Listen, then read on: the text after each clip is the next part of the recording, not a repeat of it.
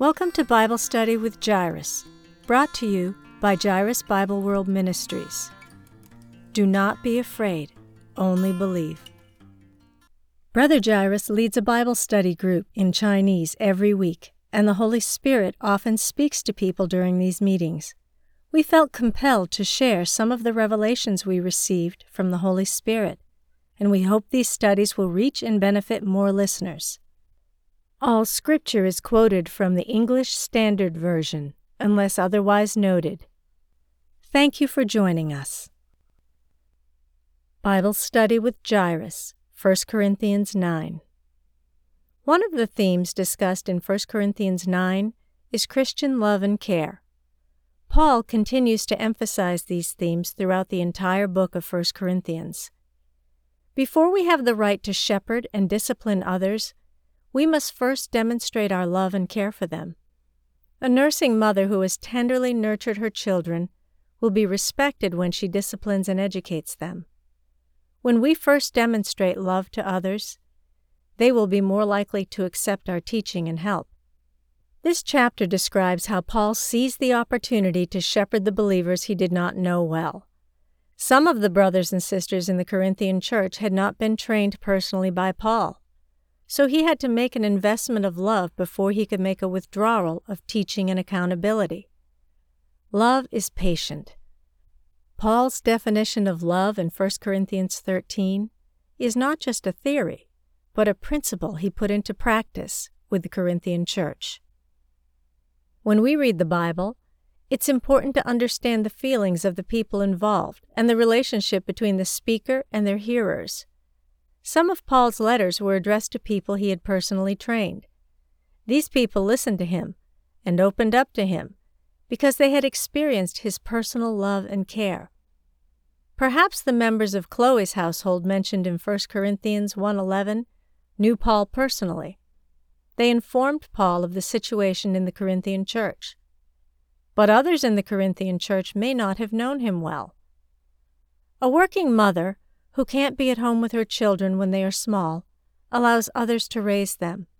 In this case, the children often feel closer to the nanny than they do their mother. In the same way, Paul was a traveling preacher who had not built a long-term relationship with the Corinthians. As a result, the Corinthians felt closer to Apollos and others than they did to Paul. Some members of the Corinthian church may not have been saved through Paul's ministry. They were likely not trained by him either. They criticized him as being base among them in person. 2 Corinthians 10:1 NIV. The word base in the original text is translated as humble in some versions. But this translation does not reflect the meaning of the original text. The original word is tapeinos, which means humble and timid. The New International Version and the New Living Translation translate the word as timid.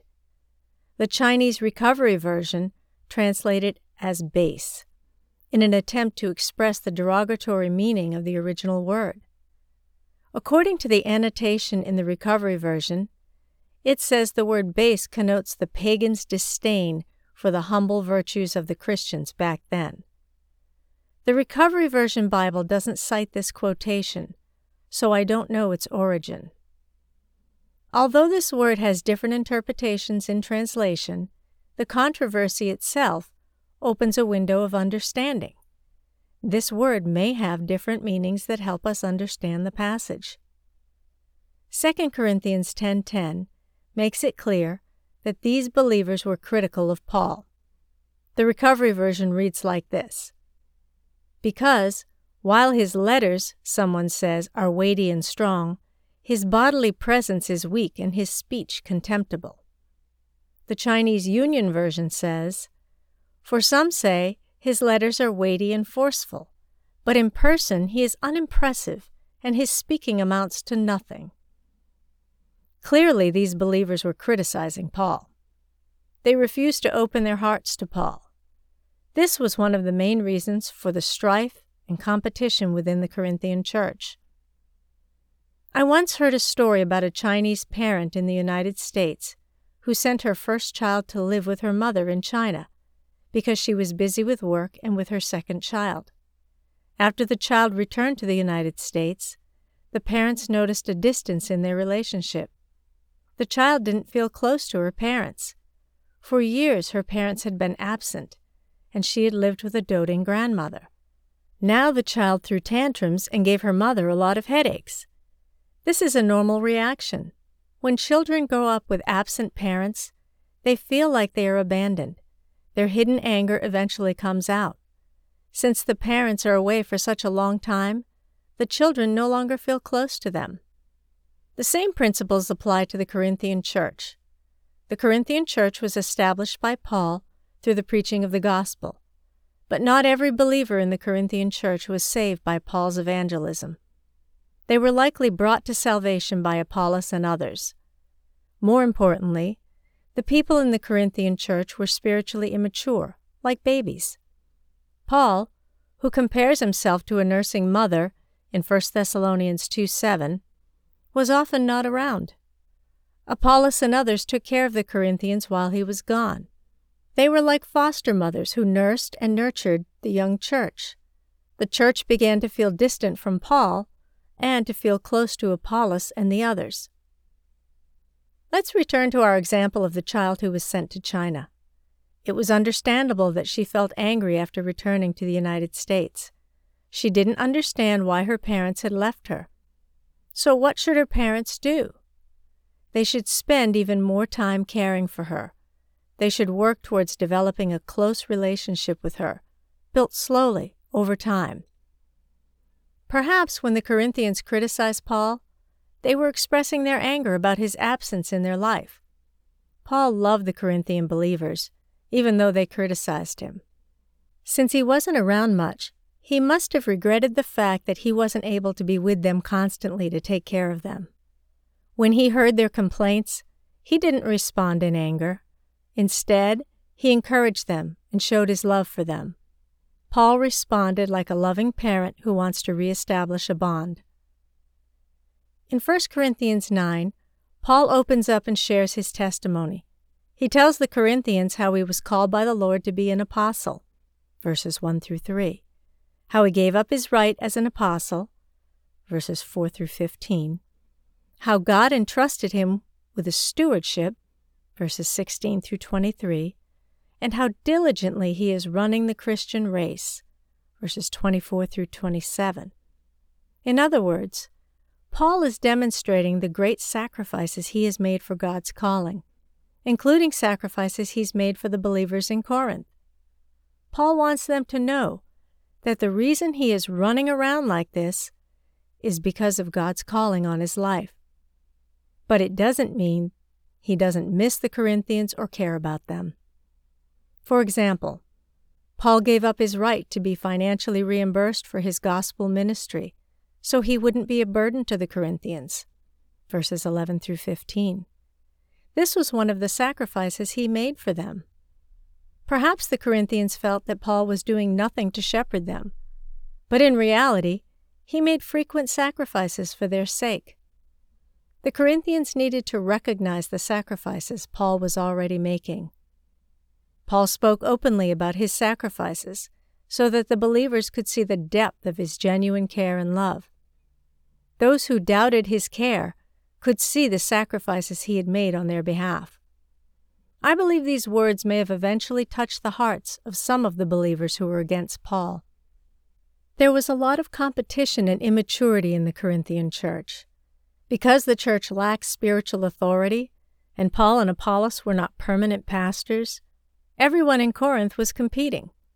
Any church that lacks spiritual authority will experience the same conflicts. A church with spiritual authority guides its members toward good behavior and submission. But in a church without authority, no one submits to anyone. The only solution to this competitive rivalry is love, spiritual growth, and maturity. Paul opened up about his experiences for two reasons. Not only did he want to demonstrate his love for the Corinthian church, but he also wanted to teach them how to achieve spiritual maturity. Paul's spiritual maturity came not only through his election to apostleship, but also through his willingness to grow spiritually through suffering. When we learn to obey God in the midst of suffering, God will work in our lives to bring about spiritual maturity. Even the Lord Jesus himself learned obedience through what he suffered. Hebrews 5:8. Paul said that he had the right to eat and drink and to marry, but he gave up these rights for the Corinthians' sake. 1 Corinthians 9:4-5. The Corinthians continued to live in gluttony. 1 Corinthians 11:21-22. And sexual immorality. 1 Corinthians 7:2. But Paul let go of these fleshly needs for the sake of the gospel. Paul said, "But I discipline my body and keep it under control, lest after preaching to others, I myself should be disqualified." 1 Corinthians 9:27.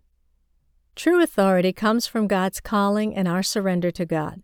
That's why Paul said he had no choice but to preach the gospel.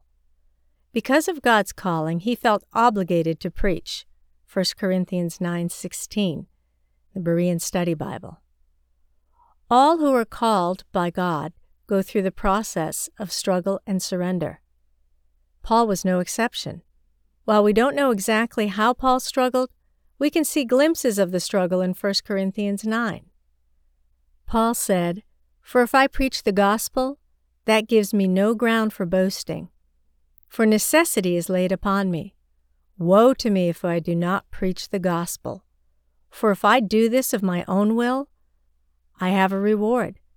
But if not of my own will, I'm still entrusted with a stewardship." 1 Corinthians 9:16-17.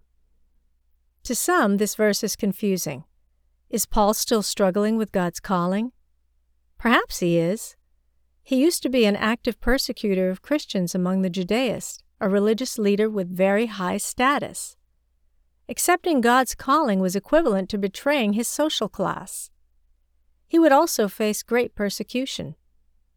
That's why Paul may have wavered and struggled with God's call on his life. But in the end, Paul surrendered to the Lord. In the same way, our surrender to God's calling is the source of our authority and power. Paul exhorts the Corinthian believers to surrender more completely to the Lord and to submit to one another. As we do this, we as believers will unlock the authority and the power of the Lord. If this article blessed you, please consider supporting us. We have a lot of materials that need to be translated and recorded. Brother Jairus is doing this on a volunteer basis, but we still need to pay for translation and recording. Jairus Bible World Ministries is a 501c3 nonprofit organization, and we can provide tax-exempt receipts for your records. You can visit our website, www.jairusbibleworld.com, to donate online or send a check to P.O. Box 1643, Ellicott City, Maryland, 21041. Please make checks payable to Jairus Bible World Incorporated. You can also donate via PayPal. Our PayPal email address is info@jairusbibleworld.com. We greatly appreciate your support. Music, Acoustic Guitar 1 by Audionautics is licensed under a Creative Commons Attribution License.